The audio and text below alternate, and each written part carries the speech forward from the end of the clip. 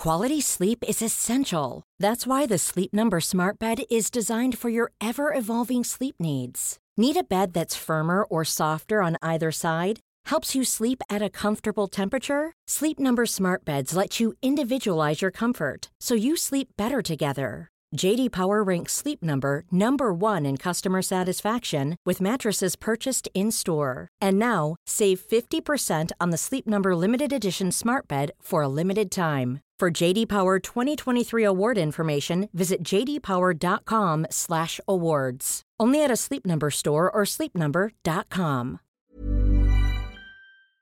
Check. 1, 2, 3. On the mic. Test. With Mike Goldman. My name is Mike Goldman, and welcome to On the Mic, the podcast that puts people who are on the mic on the mic. Today, we're going to be talking to radio TV legend James Curley. He's hosted so many shows, it's ridiculous, all over Channel 10, Nickelodeon, Foxtel. He even does a little bit of auctioneering on the side, and like myself, he's actually a Airbnb host. We'll talk to him about that. Plus, we're going to try out a new segment, which is called Wikipedia Pants, where basically I read some stuff off Wikipedia and he just tags it with what he thinks along the way. And so do I. That comes up about 28 minutes into the podcast. Thank you very much to our wonderful friends at the Bytes.com podcast network. iTunes podcasts, you legends. Please jump onto iTunes, give us a rating, share it with your friends, give us a review, and you have the chance at winning a bottle of Goldman wines. Yeah, I've got some cousins in the Hunter Valley who have a winery, and they give me wine to give away on this podcast. Goldman Wines. It's amazing stuff and organic. Orgasmic. If you want to come and meet me, say hello to me, or throw food at me, I am performing this Saturday night at Luna Park. Yes, Luna Park has a new comedy club run by comedy legend Darren Sanders. It's called the Sydney Comedy Club. He's performing. Also, Tommy Dean and a couple other comedians. Go to sydneycomedyclub.com.au to see who is performing. Now, James Curley. There's a big old world out there. We're protecting all the lives. Yes, Mike. Great to be here. Well, Finally! it is great. I mean, a long-time listener, of course, and first-time guest on the mic. James R. Curley, star of Australian TV and radio.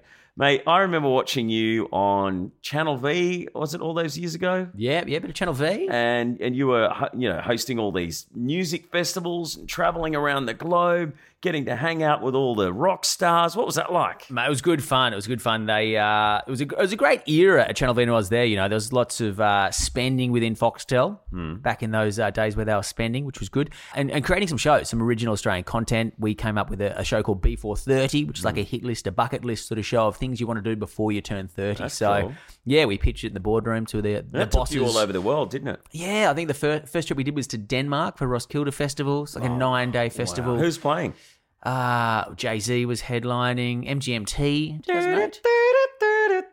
know that There's a little song. sample of it there. Here's yeah. a bit of it now. Yeah, beautiful. I think your singing did it justice there. So through Spain, through Europe, all over the place. Got to meet some great bands and have a lot of fun as well. How'd you get the job at Channel V? Did you have to do an audition? Remember they did the cattle calls all over Australia? And I was working at Nickelodeon before that and sort of got to a point where I was getting a bit too rude, I think, and needed to quit or be fired from Nickelodeon. get another job. So I chose the former. So Nickelodeon was before Channel V? Yeah, it'd be hard cool. to go Savo, from... the show Savo. Yeah, it'd be hard to go from Channel V back to Nickelodeon, I think. That's true. But yeah, sort of had a nice 4.5 years there at Nickelodeon doing a daily show.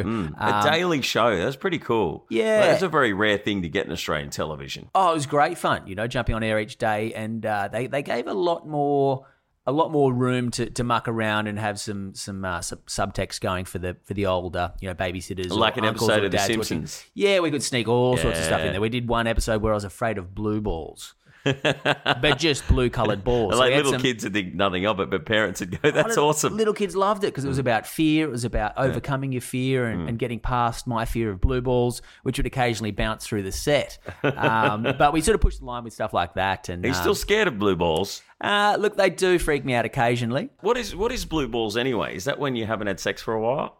It's a claim. I think some. Is that what it is? Some feminists claim it's just a construct to trick women into having sex with men.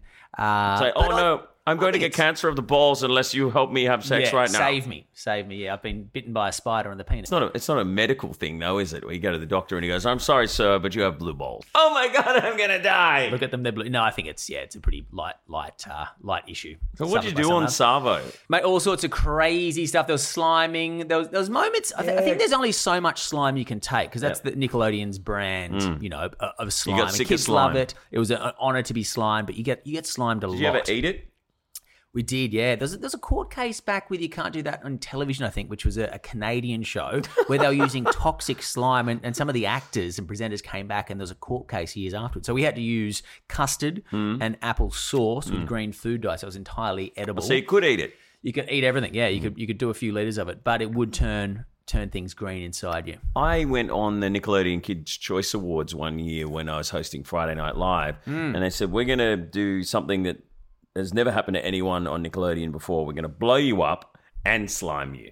Both. So they put me into this big box and the box exploded. I came running out of it, my hair all up and black charcoal-y look all over my face. And then they slimed the crap out of me and gave me an award. The most willing to be humiliated on public TV. Almost killed on television for Friday Night Live. Yeah, so that was fun. Did you win a Kids' Choice Award? Mate, we won a few. Had a few of the... I don't know where my orange blimps are now. Probably at Mum's, I think, on the mantelpiece somewhere, The orange blimp for Friday Night Live, I accepted on stage after being blown up and slimed, and I kept it for about 5 years. I didn't give it to the executive producer, and then when I realised I had no work and needed a job, I gave it to the executive producer, who's now the boss of I'm a Celebrity, Get Me Out of Here, and he still doesn't give me a freaking job. Ask for it back. Yeah, I'm going to ask for it back. I deserve it back. Give me it back. But yeah, it got to a point with Nickelodeon where we're getting a bit too cheeky. We're doing Blue Balls episodes. We did one Best Buds cake where my co-host at the time was making a cake because we were best friends, two male hosts, best friends after school, and he was chopping up some lavender in a silver bowl, chopping it up nice and fine to make a cake for your best bud, your best buddy. And at those points, we were really towing the line. Some of the younger producers were not entirely aware of what was getting slipped through to the keeper. And we had to, make that call to perhaps resign and go somewhere like Channel V where you could do. So he got the job at Channel V as well? No, he's gone off and done a bunch of acting. Yeah, so he's Dave Lawson's done some sensational comedy work. Yeah, we still sort of catch up when I'm in Melbourne or he comes up and have a couple of beers. That's cool. So when you went to Channel V after that, hosting all these crazy shows all over the world, interviewing rock stars everywhere, who was one of your best interviews? One of the best interviews, Caleb from Kings of Leon was a pretty... He's the lead singer? Yeah. He's the main dude. And I think it was the tail end of his recovery from alcoholism. So this was at the peak of their career? Yeah, well, I think it was maybe their fourth album. So probably just jumped the shark at that point. Yeah, because we haven't really heard much since then. Their first album was massive, wasn't it? It was huge. Then it just sort of went downhill from there. And then I think he beat some of the demons inside him and the music disappeared, But yeah, at that point, he just got out of rehab and we're in Soho House, I think. Where's that? In New York. Oh, yeah. In a penthouse there. It's pretty good. It was the last interview of the day. Had a great chat to him. Sort of 3/4 of the way through, he said, do you want a drink? There's this beautiful copper Scotch table that he wheeled over and said, would you like some of this nice Scotch? I'm like, Caleb, I'd love to. Don't mind if I do. Don't mind if I do. And his Scotch. PA, his sort of mind is head in hands going, oh no, here we go. So we had just a little nip and then a few more nips. But he just quit drinking. Well... no one likes a quitter. You pushed him off the wagon. No one likes a quitter. It seemed like a silly drink, but it definitely turned into a few. And what did you do? Where'd you go? Ended up having lunch with him and... Not the next day? No, we went out to lunch afterwards. Went down to this restaurant downstairs, so it was a morning Barbuto, New York, and he started playing the spoons. His fiance at the time. Playing the spoons? Who's a Victoria's Secret model now. Apparently got her the job at Victoria's Secret, and she's still an angel, which is good. He started playing the spoons in the middle of this fairly fancy restaurant at about 4 or 5 in the afternoon. When you say playing the spoons, does that mean he's doing heroin? Yeah, cooking up and injecting and then passing out on the floor. No, just... Actually playing the instruments, the spoons in a restaurant. Yeah, and what happened? You get kicked out? Yeah, because he's got that hillbilly kind of... No, I think that he lives across the road from this place. So they let him do what he wants. That's fine. That's Jared. He's doing all right. He can do that. But a few of the posher diners are sort of looking at who's this hick? Who's this redneck? How dare he play the spoons in our establishment? With his, $200 bottle of red wine next to him. Oh, goodness. Well, if you're spending that much money on wine, then let him do what he wants. Exactly. And so let him play. What happened then? Was Let it him just, play. Just that was it? Yeah, there was a bit of a kick on. Come on, man. There was a bit of a kick What on. happened in the kick on? Well, I think they told us to go to this place called La Esquina, which looks like a Mexican sort of taco place. I thought, this is a stitch up. This is, the end of the road kind of thing. But then there's a bouncer in the kitchen. So you walk through the dodgiest looking taco joint in New York, and you walk through the kitchen, there's a bouncer standing at the back of the kitchen. You sort of ask him, and then there's a whole party going on downstairs. A big Oh, like bar. a secret bar. Secret bar. Oh. Secret bar. So I went down there, had a few drinks. I've been to a few of those places in LA where you go through the secret bar, through the kitchen, and Yeah. you go through It's a cheap trick. through a fridge. It's a cheap trick. I think but there's a people couple of love it. those actually up in Sydney now as well. And so, come on, keep going. What were you doing? Are you guys on the prowl for chicks or? No, he's out with there his having- missus. My best mate ended up flying into town. We had a few drinks. He took off. Nothing that crazy. But it was good to get a few drinks and get him well and truly off the wagon. But that's pretty cool, getting to go out all night and hang out with the lead singer of Kings of Leon. It was good. Unreal. It was very Who's your worst interview? Because I've had a few crappy ones over the years. Yeah, same. I mean, I love musos and love music in general, but Jared Leto was absolutely the worst. 30 Seconds to Mars. Really? Why? Just so cocky and just gave nothing. He Yeah, was really. there sort of flicking at Umamo beans at him, at me at one point, What a So I bastard. just took the piss out of him. He has had an incredible career, though, and Yeah. and I guess A he's beautiful just man. sick to death of interviews. But if you don't want to do interviews and you're that successful, Yeah, don't do them. Yeah. Stay home. Exactly. Your albums are selling. You've won a Golden Globe. Why Stay come out? home and don't worry about it. Don't waste all our time, Jared. What a bastard. Little message to him. Yeah. But yeah, absolute dud root, that one, in the interview sense. So you left Channel V. Channel V's closed down after you left, and they thought, well, James is gone. What are we going to do? So they Shut the shut up doors. shop. Doesn't exist anymore. That's Does it history. exist? That's true. That's fact. Yeah, and I think they're still playing V Hits, so an unhosted channel of video clips. But yeah, I mean, MTV obviously doing some great stuff around the world and sort of shifted from video clips to reality, sort of five or so years ago. Yeah, and anyone can watch any clips that they want on YouTube now. Vimeo, YouTube, that offering's there. Rather than waiting and being told by a programmer what you should watch, you can choose it and program your own. And a lot of the musical music apps tastes. now, you can watch video clips like Tidal. They're pumping out the video clips as well now. You know that Jay-Z music app? Exactly, yes. Having all that access in your pocket versus what you'd wait to see on the TV when you got home, I think was the nail in the coffin. Did you ever play anything like guitar I or was piano? quite nerdy growing up, played the piano and violin, Mike. Yeah. Really? Yeah, a bit of classical Like, piano like and a violin. Richard Wilkins playing the violin. Did Richard Next Wilkins thing you know, play you'll the be violin? hanging out with like Swedish classical composers and playing on stage with them. What was that guy's name? Couple of fiddlers. Andrew Rio and Oh, yeah, that's it. Andrew Tricky Dicky Rio. sandwich. A nice little sandwich between them is the fantasy of many. Obviously, you've hosted a few shows there, Channel V. You've done all that great stuff on Nickelodeon, and then you got to go and do some cool shows like Balls of Steel, where you played the game show host. Yeah, it was a lot of fun. With Love that show. Hilarious. With Southern Star. Did you what, Endemol now?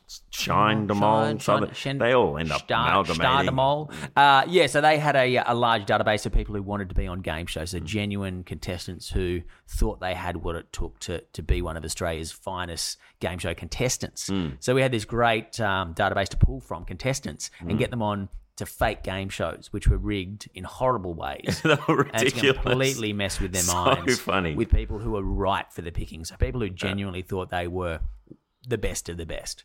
Yeah. So yeah, some of the Did games. anyone lose it when they found out it was fake? Mate, there's only one. There's one big dude who's a power lines worker from Newcastle who was built. He must have been 6.5 feet tall, 120 kilos, solid dude. And I was sort of pushing him, sort of saying, "Hey mate, don't mess with me. This is a game show. We're trying to get this off the ground." But actually being the one messing with him, and he snapped, throwing his microphone off at one point and gone to walk off. But that's great TV. Awesome, perfect, yeah. That's brilliant. Absolutely perfect. But he wouldn't sign the release form. So in Australia, obviously, you so need to he sign the couldn't use release it. form for the privacy laws, and he held off and held the show at ransom. He done a beer commercial and knew there was a bit of money in TV, so he held off, and I think ended up paying him a And you little got to bit of play cash. it. Got to play it. Yeah, that was I wonder- great fun. So that's Full how it steel. works, is it? You go, no, sorry, you can't use that Yeah. unless you pay me a lot of money. Yeah, exactly. Speak to my agent. Hello, And I'm Mike's agent. They had a few people on that show that were pranksters, like Ali Pinnock. She used to play this angry, jaded, crazy girlfriend. Yeah, the bunny boiler. Bunny Boiler, that's it. It's great. And she'd go up to people and say, "Oh, do you mind if I take a photo? You guys take a photo of me?" And give them the camera. And she just starts cuddling up to the boyfriend of the girl that is there, and starts to sitting fight. on the lap, getting his number, trying to make out with him. So funny. Yeah. Hidden camera stuff. Love it. Was that a couple of series you did that for? Yeah, it had 2 series it ran for. Reese Nicholson, the redhead comedian as well, did a great couple of characters. One of them was a gay man who would crack onto guys in very sexual ways when they asked for he'd set up a sausage sizzle or a Mr. Whippy kind of thing. And they'd come up and say, "Oh, could I just get a sausage sandwich?" Like, "Oh, you mean I flip you on your back and drive into you?" And no, I just sorry, I misunderstood there. Just a sausage sandwich. Do you want some sauce on that? So you want some sauce? What, all over your back? Do you? Oh no, just absolutely That was such a good show. toe the line of homophobic Australia. I mean, he was brilliant in that role. Yeah. And the dating show. Are we allowed to talk about the dating show? Oh yeah. Taken out that got taken off. Taken out. Well, it was a great show. It was sort of like a version of the Korean show or whatever it is, where they I have think maybe they copied it, but we ran for 19 episodes at numbers now. You know, you wouldn't sort of see, but a very competitive time back then, and still getting 19 primetime episodes out is a good run. Yeah, that's huge. If we had our time again, and I'm sure Channel 10 would agree, you'd want to run it later at night. Having a PG rating, so much of the fun gets ripped out and just That's just one of the left on problems of TV networks in floor. Australia. They keep running these shows that are supposed to be late at night. They go, "It's such a great show. Let's run it in prime time and make it family viewing." Yeah. Like Big Brother all over the world is only on at like 9 o'clock at night, 10 o'clock at night in most countries. And they've run it as a family show here in Australia at 7. And they go, "Oh, we get all these complaints." So of course you fucking do. Yeah. You're not supposed to be showing people in the shower at 7 o'clock at night. Yeah, and I think it's a bit of the paradox of the marketing mindset as well. If you try and homogenize and appeal to everyone, you get something that's quite diluted and appeals to less than everyone, you know. So picking your demographic, who you're going after, and I guess that's the exciting age we live in now, Mike, where you can do so in the digital world far more readily and target people and get beyond those those time slots and reach a bigger audience. When did you decide you wanted to work in the entertainment industry? How did that all come about? Well, I was a bit of a smart ass at school and then ended up doing media studies at uni, so the Bachelor of Media at Macquarie University, and doing a lot of theatre sports, a lot of improv, and was loving that side of stuff more so than the writing that I was studying. And then I was working at a magazine getting $32, maybe it was even less, maybe $28,000 a year. You know, like it was... It was a Maxim, was it? You did Maxim TV for a while as well. Is that coming back? Model. I saw Santi the other day, the editor, and he said, "Maxim TV's back." I said, "James will be happy." Santi. What's going on, Santi? Santi. I think they're trying to get it back up, actually, yeah. No, see, but I was working for this magazine, so next to nothing. I was like, I need to find a job, and applied for a job at Nickelodeon, where you, a bit like what they do at Channel V, so Cattle Call. They got 5 of us on air for 2 weeks. We had to do a series of stunts and win the hearts of kids / bribe kids, and me and another guy ended up getting the job. And that's how I started. But it was around that time, just after uni, realizing I wanted to create stuff that people enjoyed. Did you come from an entertainment background? Did your mum and dad work in the industry? What do they do? They're both school teachers, so not really at all. But Dad's very eccentric. Dad is an out there dude. An I eccentric don't think you've ever school met teacher. Bazza, have No, you? I met Baz? Bazza. Yeah. Where's Bazza live? Where'd you grow up? Bazza, we grew up in the northern beaches. Yeah, so around Manly in Sydney, New South Wales. Yeah, you're a Manly fan. Yeah. Go Well, the you and your Seagulls. family love the Eagles, don't yeah, you? man. Yeah. Man, I was the first ever mascot for the Manly Sea Eagles. How many times did you get tackled to the ground by drunk teenagers? Plenty. I actually held up a televised match once because I climbed the goalpost and the centrepiece fell down.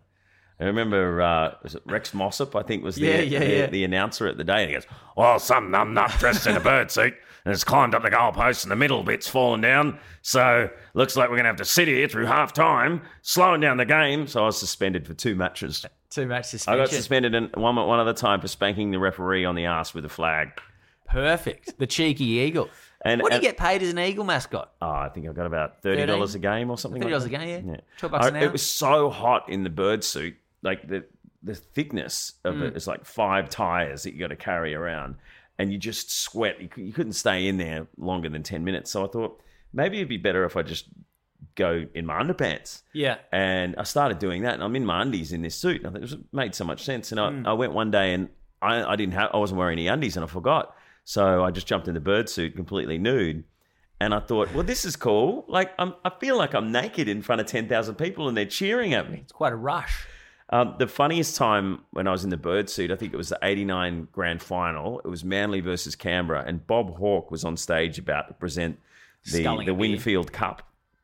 And I ran up to Bob Hawke, and one of his security guards, CIA kind of operative, Shot you. Yeah, he ran over to stop me, and I dived across the stage, and it was a bit wet, and I slid on my belly across this little tiny stage. I want to see that in footage. the middle of the field, and just fell off the other side, like straight in front of Bob Hawke. Ridiculous. We used to have Nick Takes Over Your Parks, a lot of SpongeBob SquarePants suits and Patrick the Starfish suits. And it was always a summer thing, Nick Takes Over Your Parks. So it would have these, it'd have to be a 4-foot girl or guy, like a young boy or girl in the suit, in the SpongeBob suit, because it's quite low, quite small.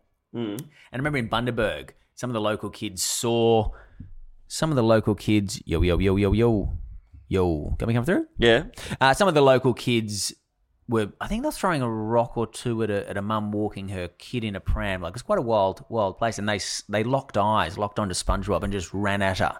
And I think three kids tackled SpongeBob simultaneously. Did you ever get in the SpongeBob outfit? It was too small. I could get in the Patrick Starfish one, but the SpongeBob one had some timber in there, and the girl inside ended up cutting her face. It was a disaster. It was quite horrible. I think there was. So you have a few weird jobs when you were growing up? What were some strange jobs you might have done? No, well, the first one was a freelance golf ball collector. Oh. So That was just something you decided yourself. Yeah, started a little operation. Freelance golf ball collector. A little one-man operation, Mike.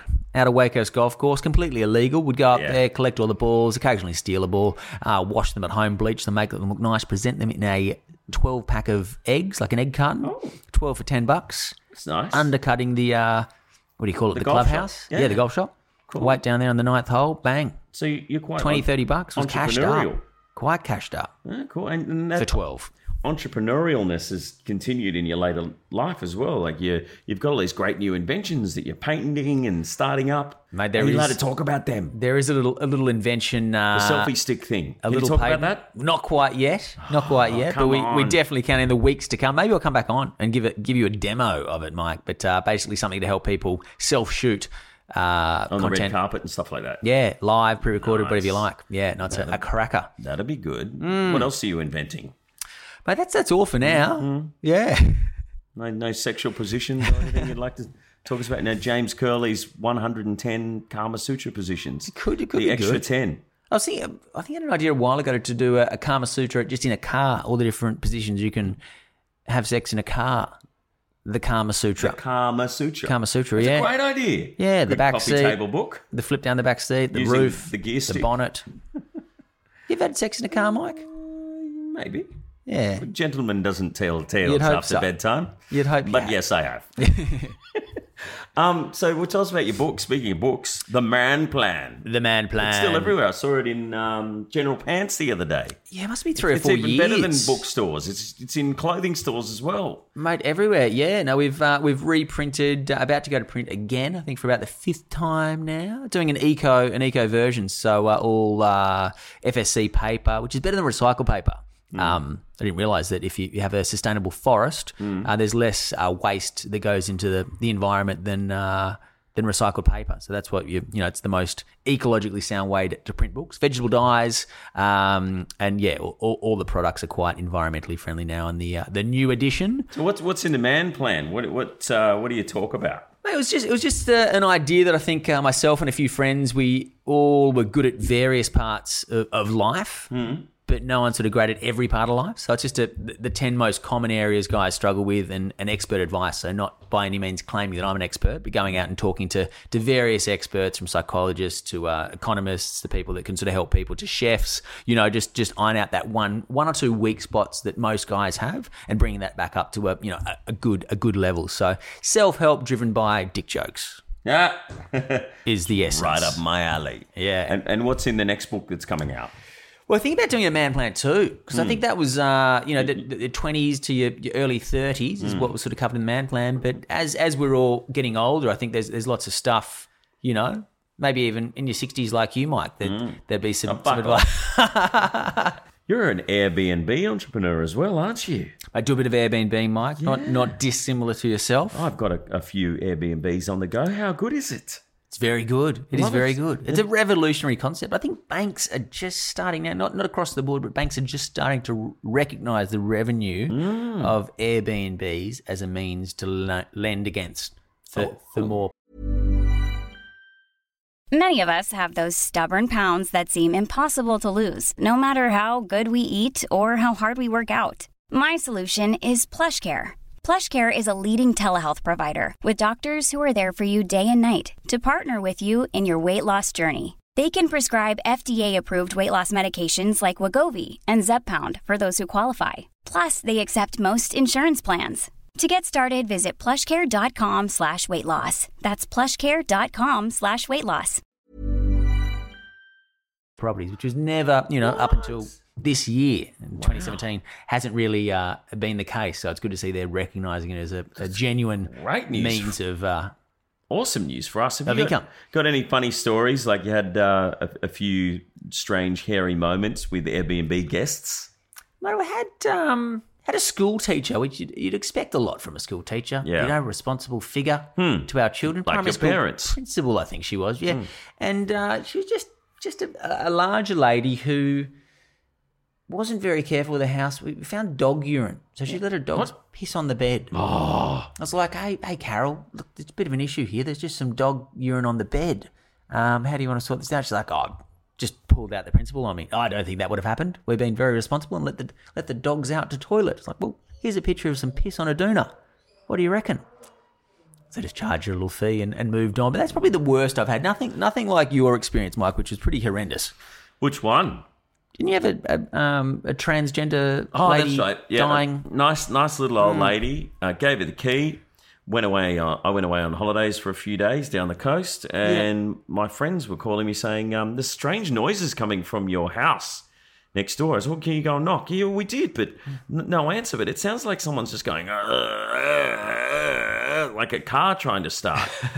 And it turns out the little old lady was actually a man and doing strange things to himself in the bedroom there. Yep. He's had a heart attack and Right. a stroke, and he couldn't move. And he's fallen down between the bedside table and the bed, and he's lying there just making this noise in hope that someone will come and save him. Luckily, I got my friends to break in and found him lying next to the bed, and he had wigs everywhere, and there was poop and urine. And the ambulance came along and Sounds like a revived fun him. night in.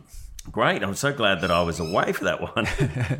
And tried contacting him after, never heard anything, but Airbnb paid all the cleaning fees and everything like that, which was, overestimated on my part probably a little bit. It would have I've got to to be. clean up poo. It would have to be. Absolutely. And another time, which actually it's happened a couple of times, you're trying to speak to someone in China who's coming over for a holiday to get a 2-bedroom apartment, and 20 people showed up. What? And I said, no, we only take 2. I said, yeah, only 2 people stay. I'm like, there's 20 people here. Oh, no, they're leaving. Okay, so I came What back time? a few hours later, 6 o'clock at night, they're still there.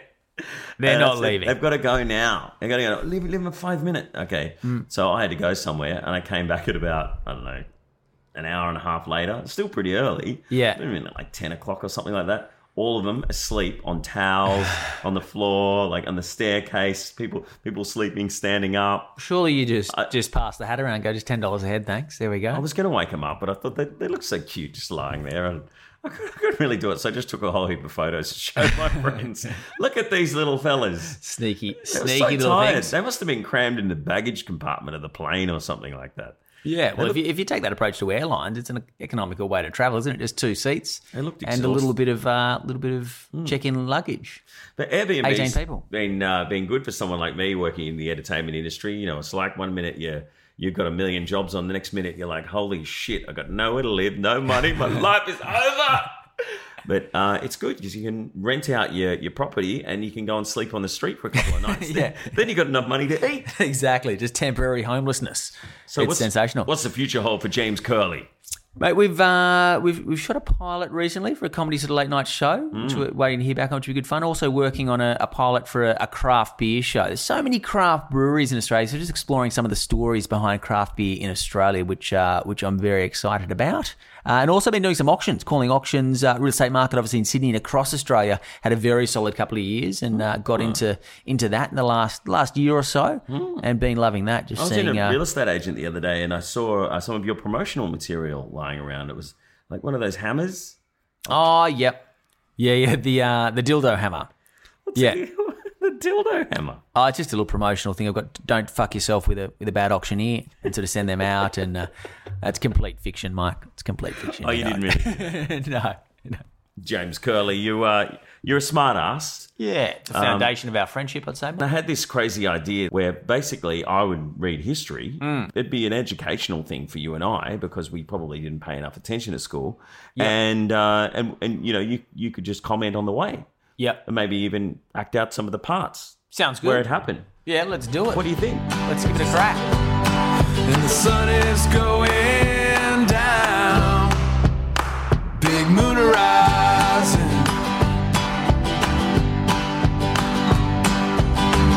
Still believe rock and roll can save the world, and ocean dreams are for every boy. Today, the Sydney Harbour Bridge. The Sydney Harbour Bridge is a steel-through arch bridge across Sydney Harbour that carries rail, vehicular? Vehicular? It sounds like vernacular. Why wouldn't they just say vehicles? Vehicular. Vehicles is easier, isn't it? It carries rail, Vehicular. bicycle and pedestrian traffic between the Sydney Central Business District. Between the Dick Sydney... Trick. Did I say Central Dick Trick? and the North Shore. The dramatic view of It'd be great if there was an area within the CBD just for dick tricks, where stockbrokers, stressed financial types could come and just go, check it out. Check out my hammerhead. Check out my hamburger. Do you remember a band called Chocolate Check out the Starfish? wristwatch. Isn't that an anus? No, there's a band. They had that, you wanted me to be a of mountain. course. So the lead singer showed me what dick tricks were when I was doing an interview with him when I was working at Triple M. Best trick he had? The fruit bat. What's the fruit bat? Pulled his pants down and just did a handstand in the studio. Okay, just hanging, flopping the daytime fruit bat. Disgusting. Under the direction of Dr. John Bradfield of the New South Wales Department of Public Works, the bridge was designed and built by British firm Dorman Long & Co. of Middlesbrough and opened in 1932. The bridge design was influenced by the Hell Gate Bridge in New York City. It's the 6th longest spanning arc bridge in the world. And You can't really boast about that, can you? Being the longest. 6th longest spanning bridge in the world. It's top 3 is cool. I don't remember Top 5's good, but ever showing someone around Sydney going, hey, the Harbour Bridge, it's the 6th longest. this is Mike, my 6th favourite friend. It's not nice. It's also the tallest steel arch bridge. That's cool. Yeah, that's cool. I didn't Tell know your that. friends about that little fun fact we're throwing Come in to here. Australia, see the tallest steel arch bridge. It actually measures at 134 metres, 440 feet from the top to water level, and it's also the world's widest long span bridge. That's good. Yeah, I didn't know that. Bit of height and girth. The world's longest. What about the Golden Gate Bridge? Isn't that longer? Well, I think it's a different structure.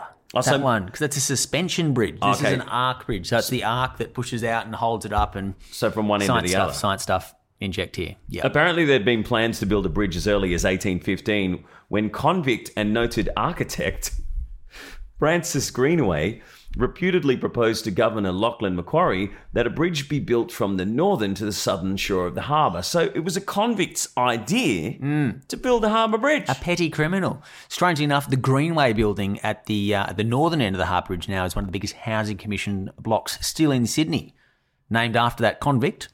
And I think there's a few convicts living in there now. Should we click on the blue writing and find out what Mr. Greenway actually did to be a convict? Click it. If he's Click got it. buildings named after himself and he decided it was his idea. Well, a lot of people did get sent here for stealing loaves of bread, Mike. Let's, send him to Australia. He stole a loaf of bread. Down to the paradise. Francis Howard Greenway.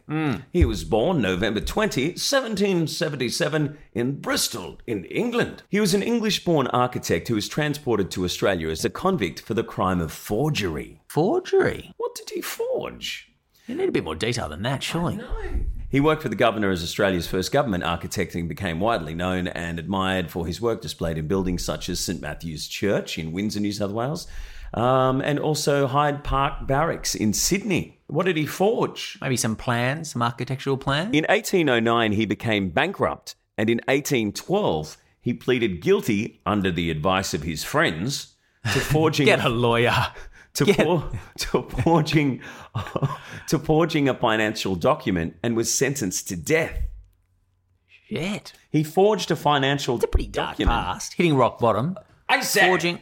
You know what you should do? You should plead guilty, and you should die. I'm your friend, and I'm giving you friendly advice. I'm not going to get a lawyer. I've got such good friends. It's time to die. So he pleaded guilty. Poor bastard. Obviously wanted to die.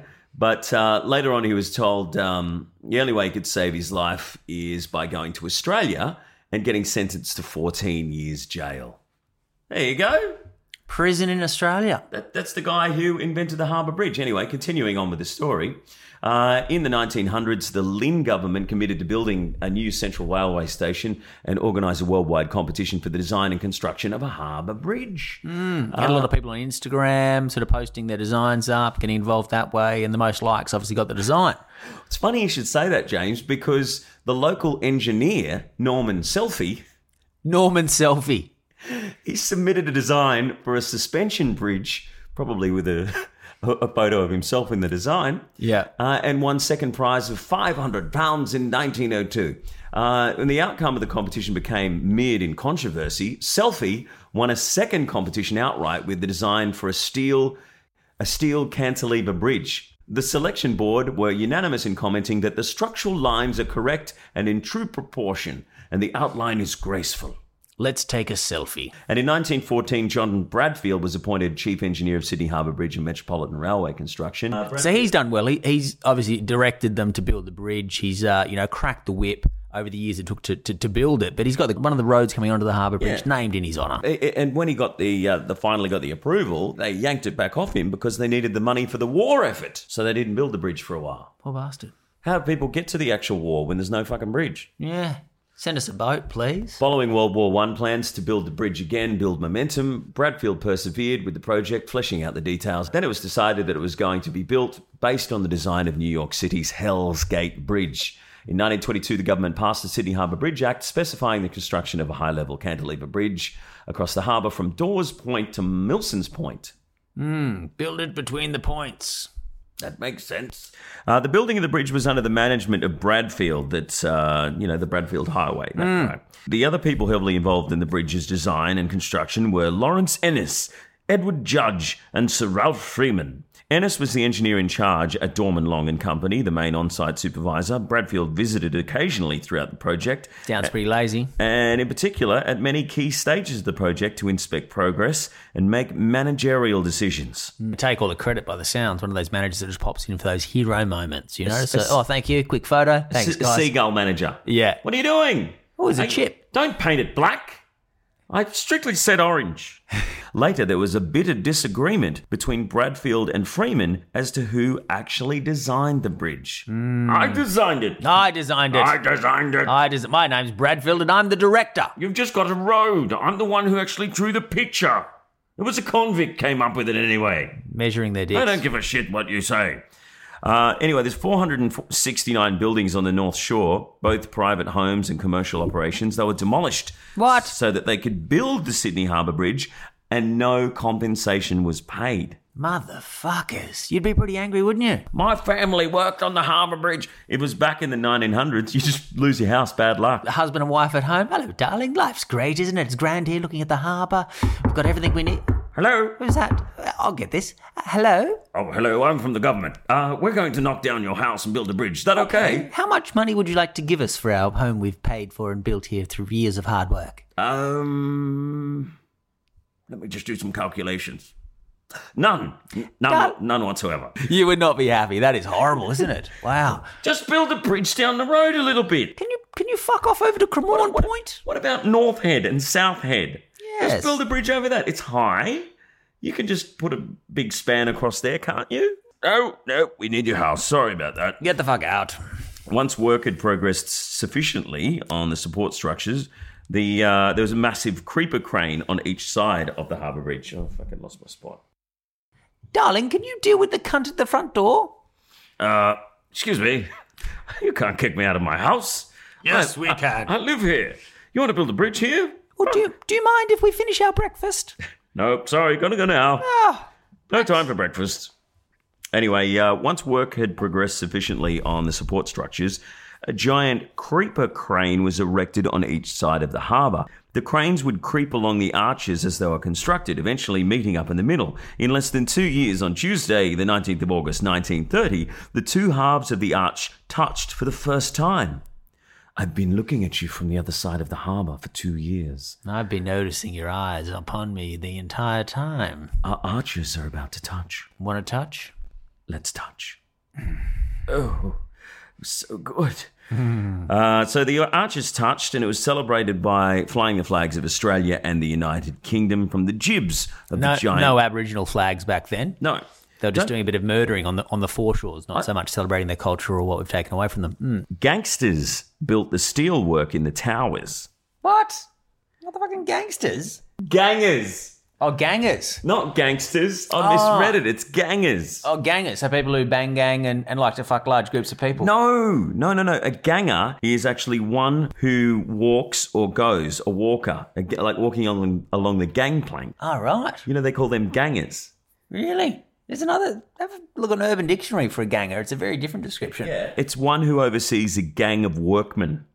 Oh, right. One who is employed in conveying the coal through the gangways. That's what Wikipedia says. Learning some fun facts here about the old times. So these gangers, not gangsters, ganger bangers, built the steelwork in the towers while day labourers manually cleaned the granite with wire brushes. That's a shit job. On the 19th of January 1932, the first test train, a steam locomotive, safely crossed the bridge. You'd love it to crack just for a bit of drama. You'd love it just to...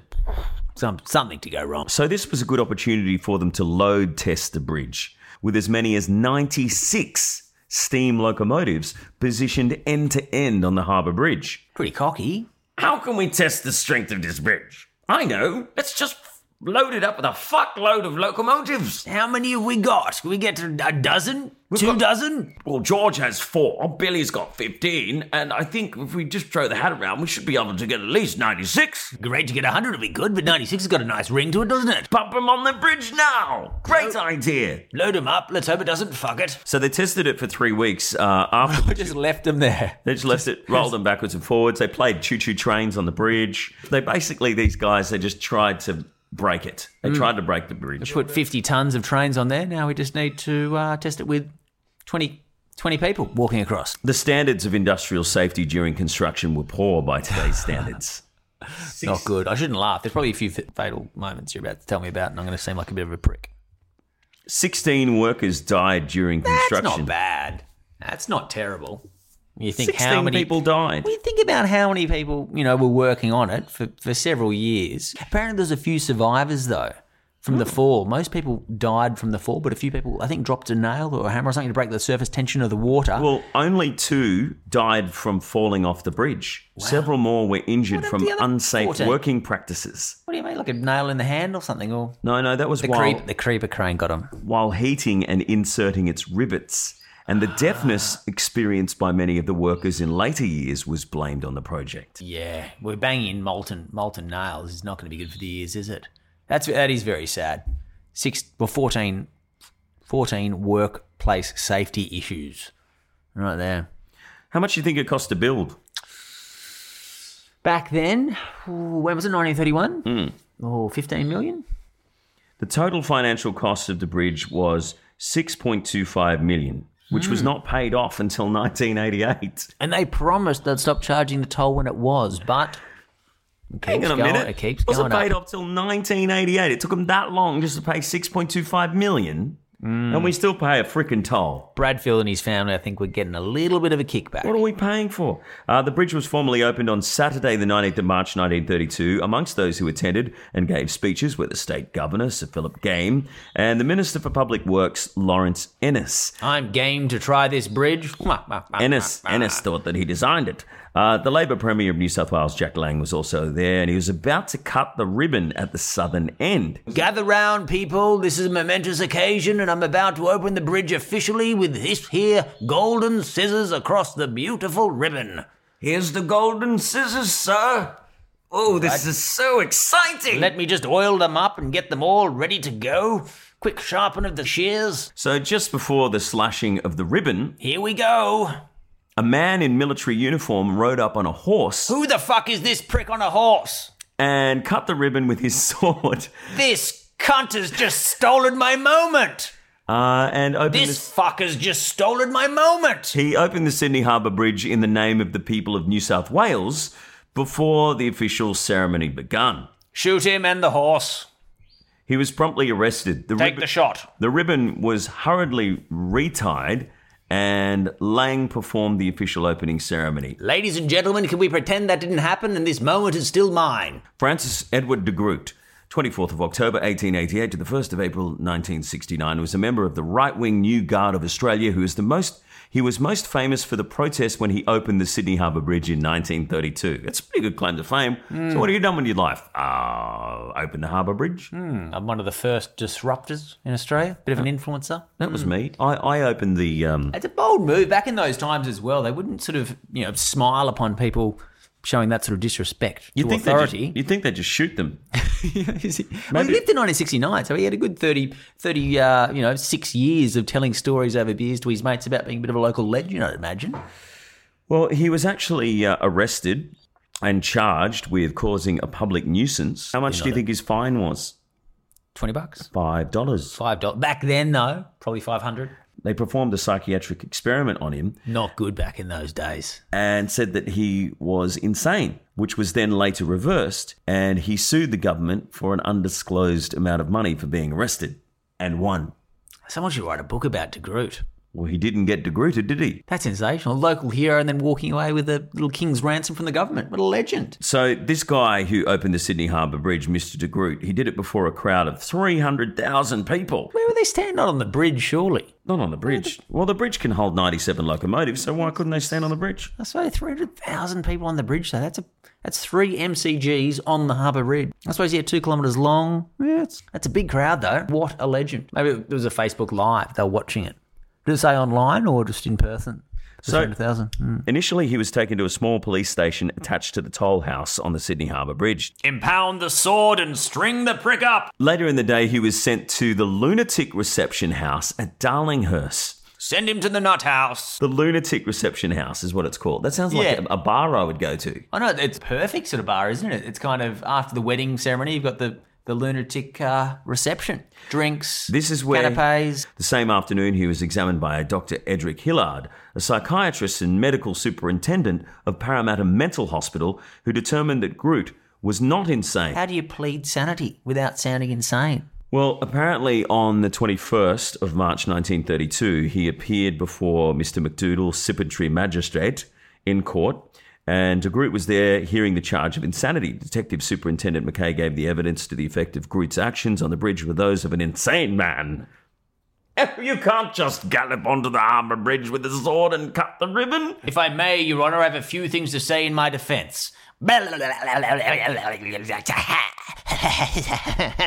Subsequently, Dr. Eric Hillard gave his opinion based on his examination of de Groot that he was sane, and the magistrate subsequently ordered de Groot's discharge from Reception House. Sounds like there's a movie in that. De Groot, just the heroes, people getting locked up in the nut house, coming back, suing the government, getting some cash, being a local legend for the latter years of his life.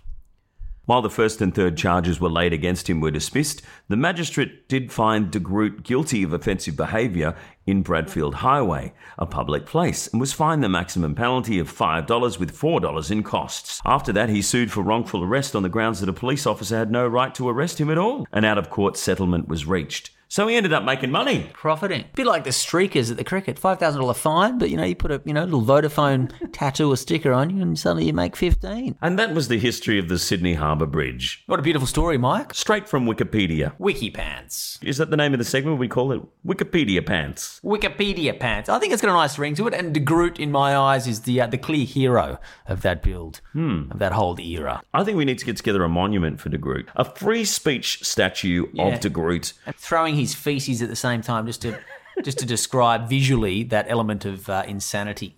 You know what crazy people do? They throw their shit around. Please give us a little ranking, a rating, a review on iTunes, and thank you to the people at Bytes Audio Network and the Audio Boom, plus iTunes podcast. Thanks, mate. No worries, mate. Great to be here. Thanks for listening. You've been listening to On the Mic with Mike Goldman. Subscribe, download, and review at iTunes, Audio Boom, Stitcher, or your favourite podcasting app. For more, like us on Facebook and follow us on Twitter. This has been another quality podcast production from Bytes.com. Ever catch yourself eating the same flavorless dinner 3 days in a row? Dreaming of something better? Well, HelloFresh is your guilt-free dream come true, baby. It's me, Keke Palmer. Let's wake up those taste buds with hot, juicy pecan-crusted chicken or garlic butter shrimp scampi. Hello Fresh. Stop dreaming of all the delicious possibilities and dig in at HelloFresh.com. Let's get this dinner party started.